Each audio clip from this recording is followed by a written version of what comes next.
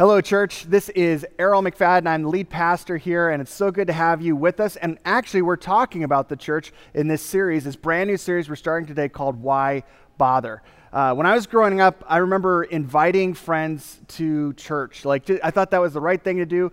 Friends of mine who weren't Christian, I invited them to come to see what it was all about, to experience what we were doing. And one question that I had for my non-Christian friends was this: do you have to be a Christian to go to church? Do I have to accept Jesus before walking through the doors of that building? And the funny thing is that as I've been a pastor and the more Christians I've been around pastoring a church, the question I get is not, do you have to be a Christian to go to church? The question I get is, do you have to go to church to be a Christian? Is this kind of like an elective thing, or is this for the super special Christians who are doing their extra credit? Is this for the AP Christians that, they're there every single week, but me, I'm once in 5 weeks maybe, or maybe just Christmas and Easter. Do you really have, and then you start talking to people who've got great reasons not to go to church every single week because they've met Christians. And so they kind of come up with the question, well, isn't being a Christian way easier alone than when I have to actually walk alongside this gathering of people? Why bother going to church in the first place? What is the big deal? Well, first off, we have to understand what we mean when we say that word, church. Because actually, this word isn't in the Bible. The word that we see translated church actually comes from the word ekklesia. And ekklesia means gathering. It doesn't mean a building. It's actually just a gathering, an assembly of people. In fact, it's not even a Christian word. This word was a word used in Greek and Roman colonies for basically a gathering of an assembly, a gathering of citizens called out from their homes into some public place, an assembly. And so Christians commandeered that word and appropriated it for themselves, saying, well, hey, we are a gathering of citizens called out from our homes into some public space, an assembly, and we're gathering together to worship God, to remember what Jesus did for us on the cross, to hear from his word, to hear the apostles.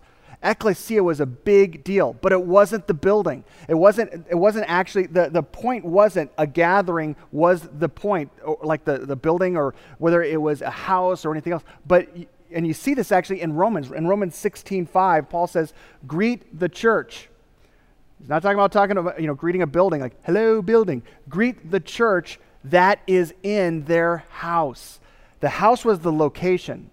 At 412 North Wabena, up before COVID, and hopefully very soon, we met in a building. And if this building got decimated by an earthquake or a fire or a massive tornado, the church would still be present. The house that we met in would not be.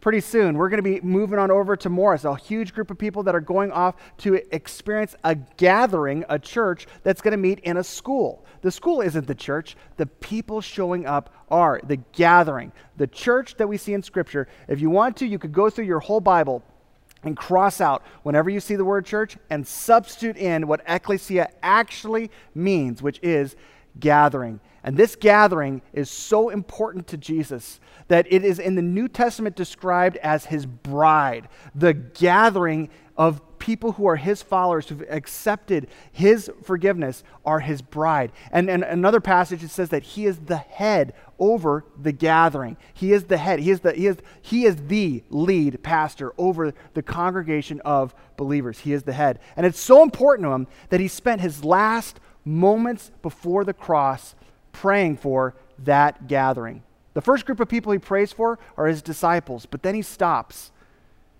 and he thinks about another set of people, the people who would listen to his disciples.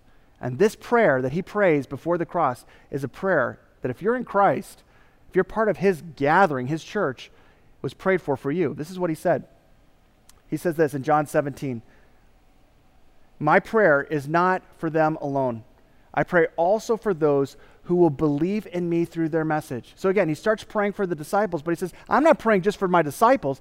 I pray also for those who will believe in me through their message, that all of them may be one. He's praying for this gathering. What kind of a quality is this group of people that are going to assemble under my name? I pray that they're one, Father, just as you are in me and I am in you. May they also be in us, so that the world may believe that you've sent me. He's praying that we are so one that the world around sees it and has a faith in God. He continues, I have given them the glory that you gave me, that they may be one, as we are one, I and them, and you and me, so that they may be brought together in complete unity. And he finishes off by saying this, then the world will know that you sent me and have loved them even as you have loved me. The thing that I think is so amazing about this is that Jesus is about to die on a cross. And the thing that he's thinking about before taking on the sins of the entire world is he's praying for the gathering of people who are going to hear this message, hear this story, and put their trust in him. That God's work on the cross was so much more than just to get you to God, just to get you saved so that you won't have to go to hell. Like, that was not the point. That was the starting of the journey that included being a part of a family of people that you're not even related to by blood, but you're related to by the blood of Jesus. The gathering was something that was going to be getting together, this crazy thing called the church. And truth be told, that through this gathering, more people would have the capacity of knowing the good news about Jesus. That's what so excites me about the church, is because that is what we're here for. We're proclaiming not just what we have in him, but this life that we're leading together actually has implications on the communities and the neighborhoods around us. And in this series that we're talking about as we're teaching through the church, we're not trying to grow our attendance. Honestly, I mean, if that happens, awesome. But we're not trying to grow our attendance. We're trying to grow you closer to the person that Jesus was praying for in that garden before he went to the cross. And no matter how awesome you are, no matter how great you are, the truth is that as good as you aren't as good without the gathering. Jesus' prayer for you was including something that you may be a part of today. And if you're streaming right now, you're a part of this, but you might be one step removed from the church. Or you might be someone who's like really been skittish about coming together with this crazy group of people called Christians, and you may have good reasons for that. But honestly, no matter how great you are, and you're awesome. I mean, some of you I know you to be awesome. You're not as good. You're not as good without the gathering. And here's a couple reasons why. First off, your skills. You've got skills. Your skills aren't as good without the gathering.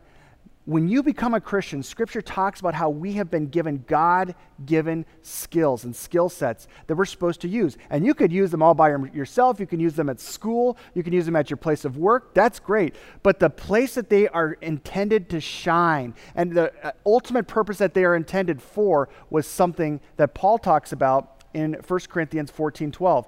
Since you are so eager to have the special abilities the Spirit gives, so you became a Christian, the Holy Spirit's now residing in you, and he's doing something special through you. Since you're so eager about that, this is what you should be doing. Seek the giftings that will strengthen the whole gathering. God's given you spiritual gifts, not for you, not for your edification, not for your awesome relationship with God, or even just doing something cool on the side.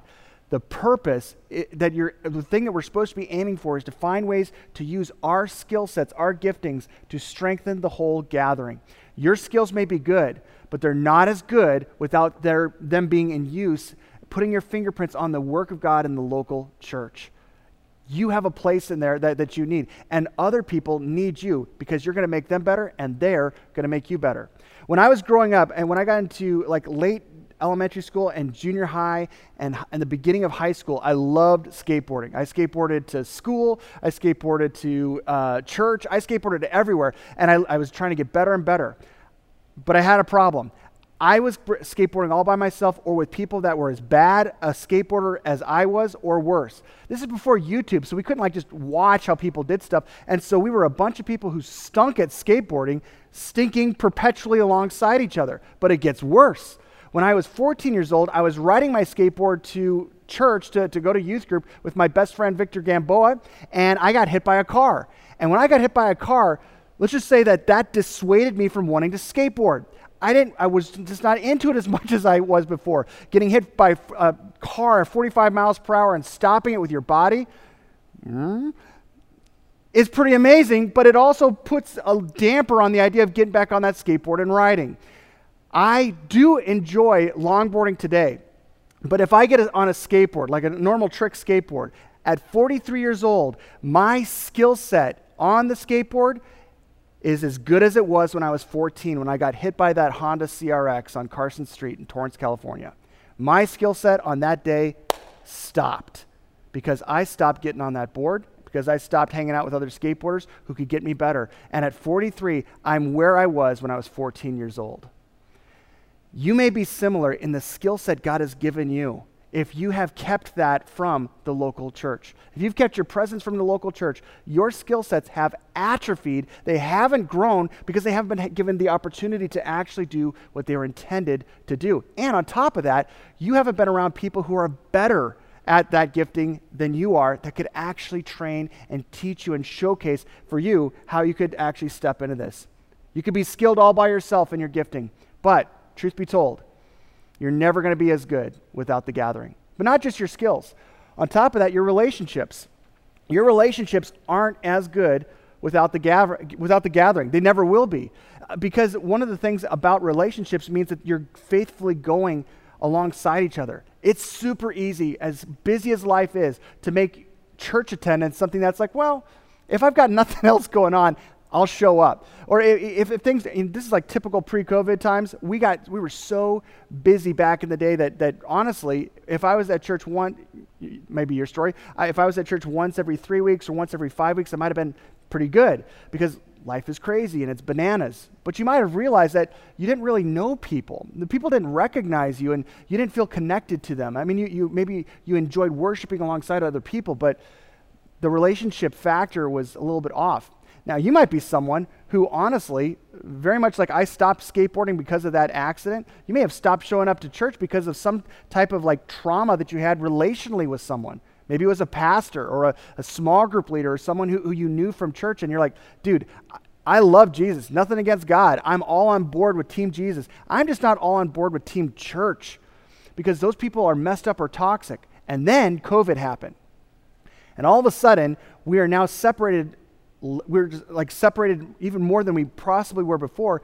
And a lot of us have turned to the very thing that's intended to bolster social connection, social networking.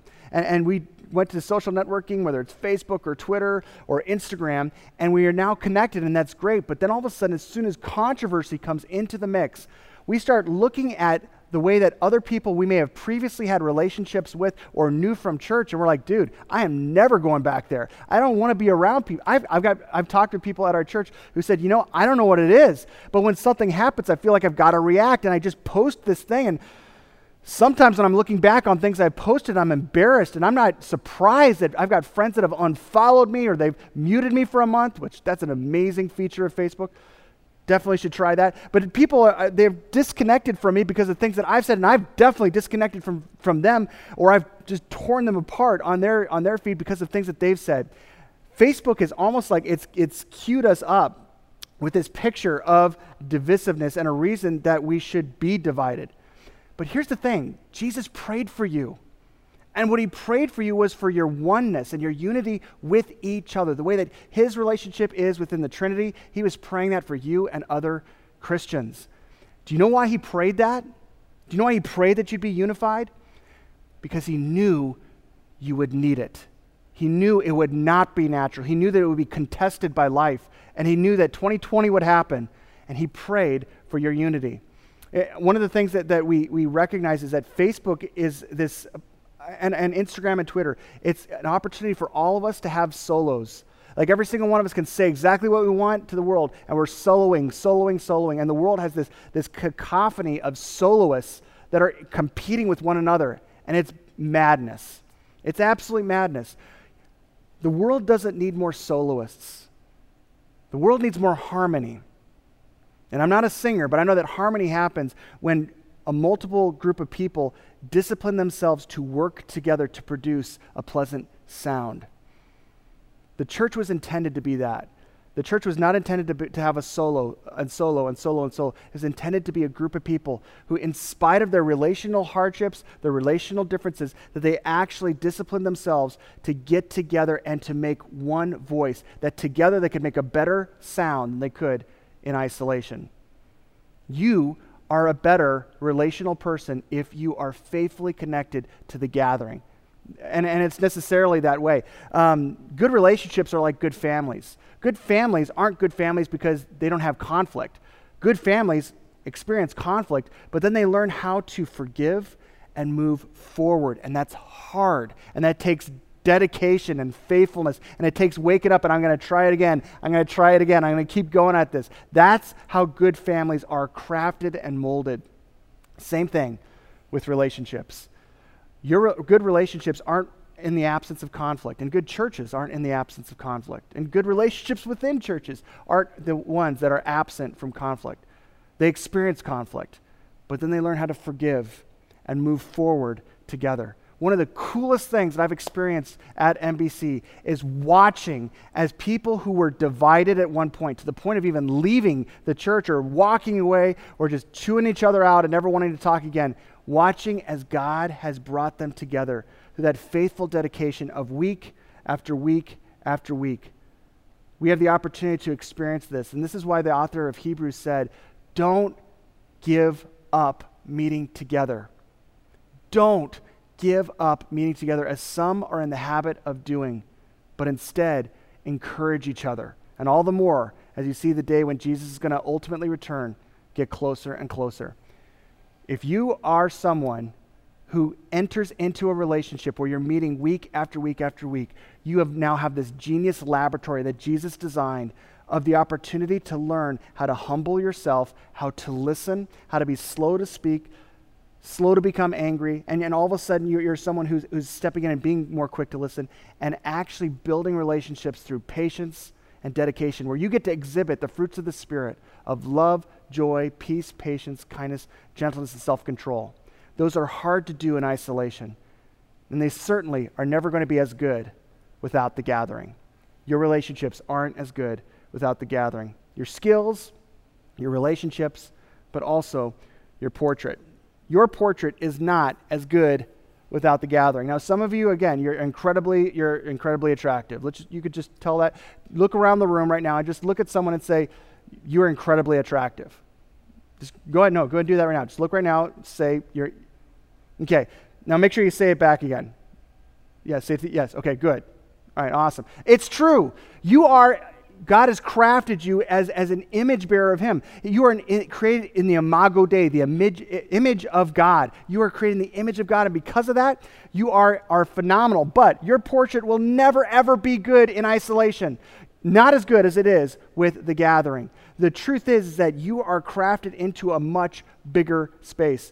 I one time made the mistake of going to an art museum. Now, I love art museums. I love art galleries because I like art myself. I like to be an artist, and so I like to see what other people have done. And so I thought it would be a great idea to take my young son at the time, Micah, to an abstract art gallery, like a modern art gallery. And I'm bringing him through, and it was great. But I made one fatal error. I brought along Pastor Dave Jankowski. That was a mistake. He walks in, and he's looking at abstract art. I mean, he's looking at a clump of garbage that's hanging from the ceiling. And it's got meaning in it. It does, trust me. And it's got purpose, and the artist did it on purpose. But Dave walks in and goes, "What? A preschooler could have done this. This is stupid. Can we get a janitor over here? Someone's got to take this garbage out." And he just was doing that portrait after portrait, display after display, and Micah's laughing. He's thinking this is hilarious. My face is super red, and because I'm super embarrassed because of the fact that these guys, everyone else is trying to enjoy this art, and we got this hater over here and a kid who thinks he's hilarious. My face got red, but not as red as the next thing we saw in the next room. And this was the climax. This is where I realized this was a terrible, terrible decision I will never ever make again, to bring Dave Jankowski to a modern art gallery. We get to a space, and on the wall, white wall, and there's a huge canvas, like 6 feet by 6 feet. And what was on the canvas? Nothing. Nothing but the color red. No brush strokes could be seen, no nuance, no complexity, no texture. And I knew as we approached it, this is going to be bad. And he starts to laugh. He starts to talk about how ridiculous this is. He wants to know how much someone would actually buy for this stupid red portrait, red canvas that was just all that.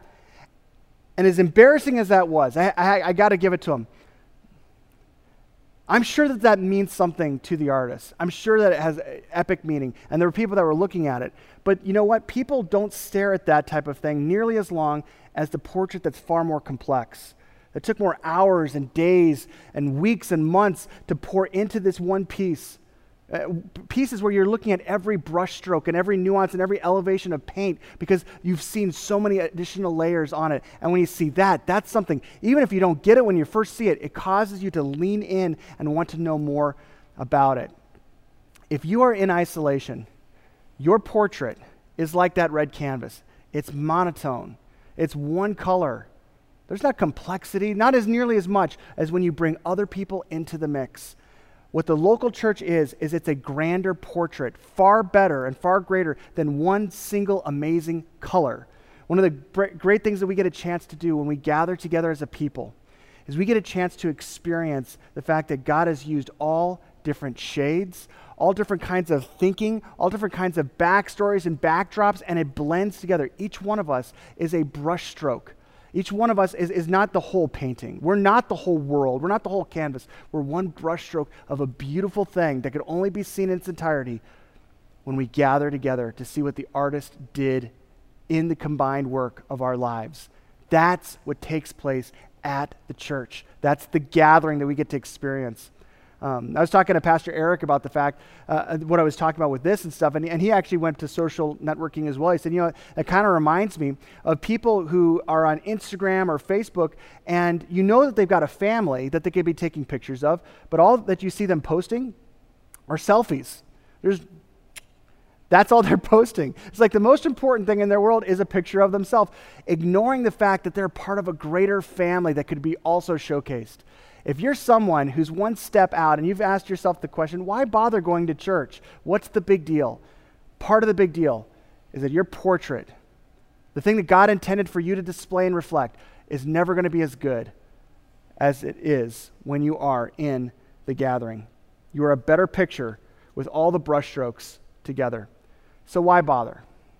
Why bother going to church? The truth is, you will never be as good without the gathering. You're never going to be the person that Jesus wanted you to be, that he prayed for you to be, that he called you to be, without the gathering and that laboratory and that engine of what he intended to pull off that work inside of you. And if Jesus was right, if he was accurate in his prayer, and if his prayer was actually intent to actually affect change in us, if he was right about what would be ultimately called the church, then you are cheating yourself, and you're cheating your kids, and you're cheating other Christians, and you're cheating the lost world in our community out of an unparalleled experience of a week-by-week refining work that God wants to do through us, where we actually let this amazing opportunity start a week where we make the central, where we push things away and then we cancel plans to make sure that we get to gather with God's people, and that be the starting of our week, so that everything that comes after that, work-wise and school-wise, is an echo from what we learned about the amazing reality of what Jesus has done for us, and we get to walk into the week that way. And after you get through your whole week and you've been beat up by who knows what, you get to come back and recover and experience the restorative work of what Jesus does when he puts the gathering of people back together. I want you to imagine, just imagine what that would be like, of what Jesus was thinking and praying about. Like, imagine, like, when we get back together, when we're actually back together, and we're hoping that that's going to be in September, and you walk through the doors and people are there greeting you because they know you. They're people that you've done life with. And again, that might be something that's a step up. Maybe you're going to just have to start that journey. But imagine what it would be like to walk into a space and people know you and they're excited to see you because they've done life with you. These are people who you've had to forgive and people who have forgiven you. You're seeing the faces of kids that you've actually poured into, and you've actually taught them stuff in one of the kids' ministries, and you watch them go and grow into junior hires and high schoolers and into adulthood. And you had the privilege of passing on the story of what Jesus did inside of your life to them, and now you get to watch them passing it on to someone else. Imagine seeing seats that were empty, but then now they're full, and they're filled with people that you never in a million years thought would go to church, never in a million years thought would be a part of this worship of the one true God. But that one Sunday that they came, they got invited and they came, And then they surrendered their life to Jesus, and they've been coming ever since. You don't have to imagine that too hard, because that is reality. It's the reality that Jesus spent the last moments before he went to the cross praying for. You are the one he was praying for in the garden. You are the one that he was hoping would come into a gathering that would faithfully meet, proclaiming his name until he returns, so that the world around you would know and get a chance to see a better picture of him. This is a crazy time we're in. We've all been disconnected royally, and we've got a crazy fall ahead of us. But in the midst of the chaos and the disagreement and the conflict, may we be the fulfillment of Jesus' prayer in John chapter 17, that we will be one, that we would be the gathering that is together, and that the world would know.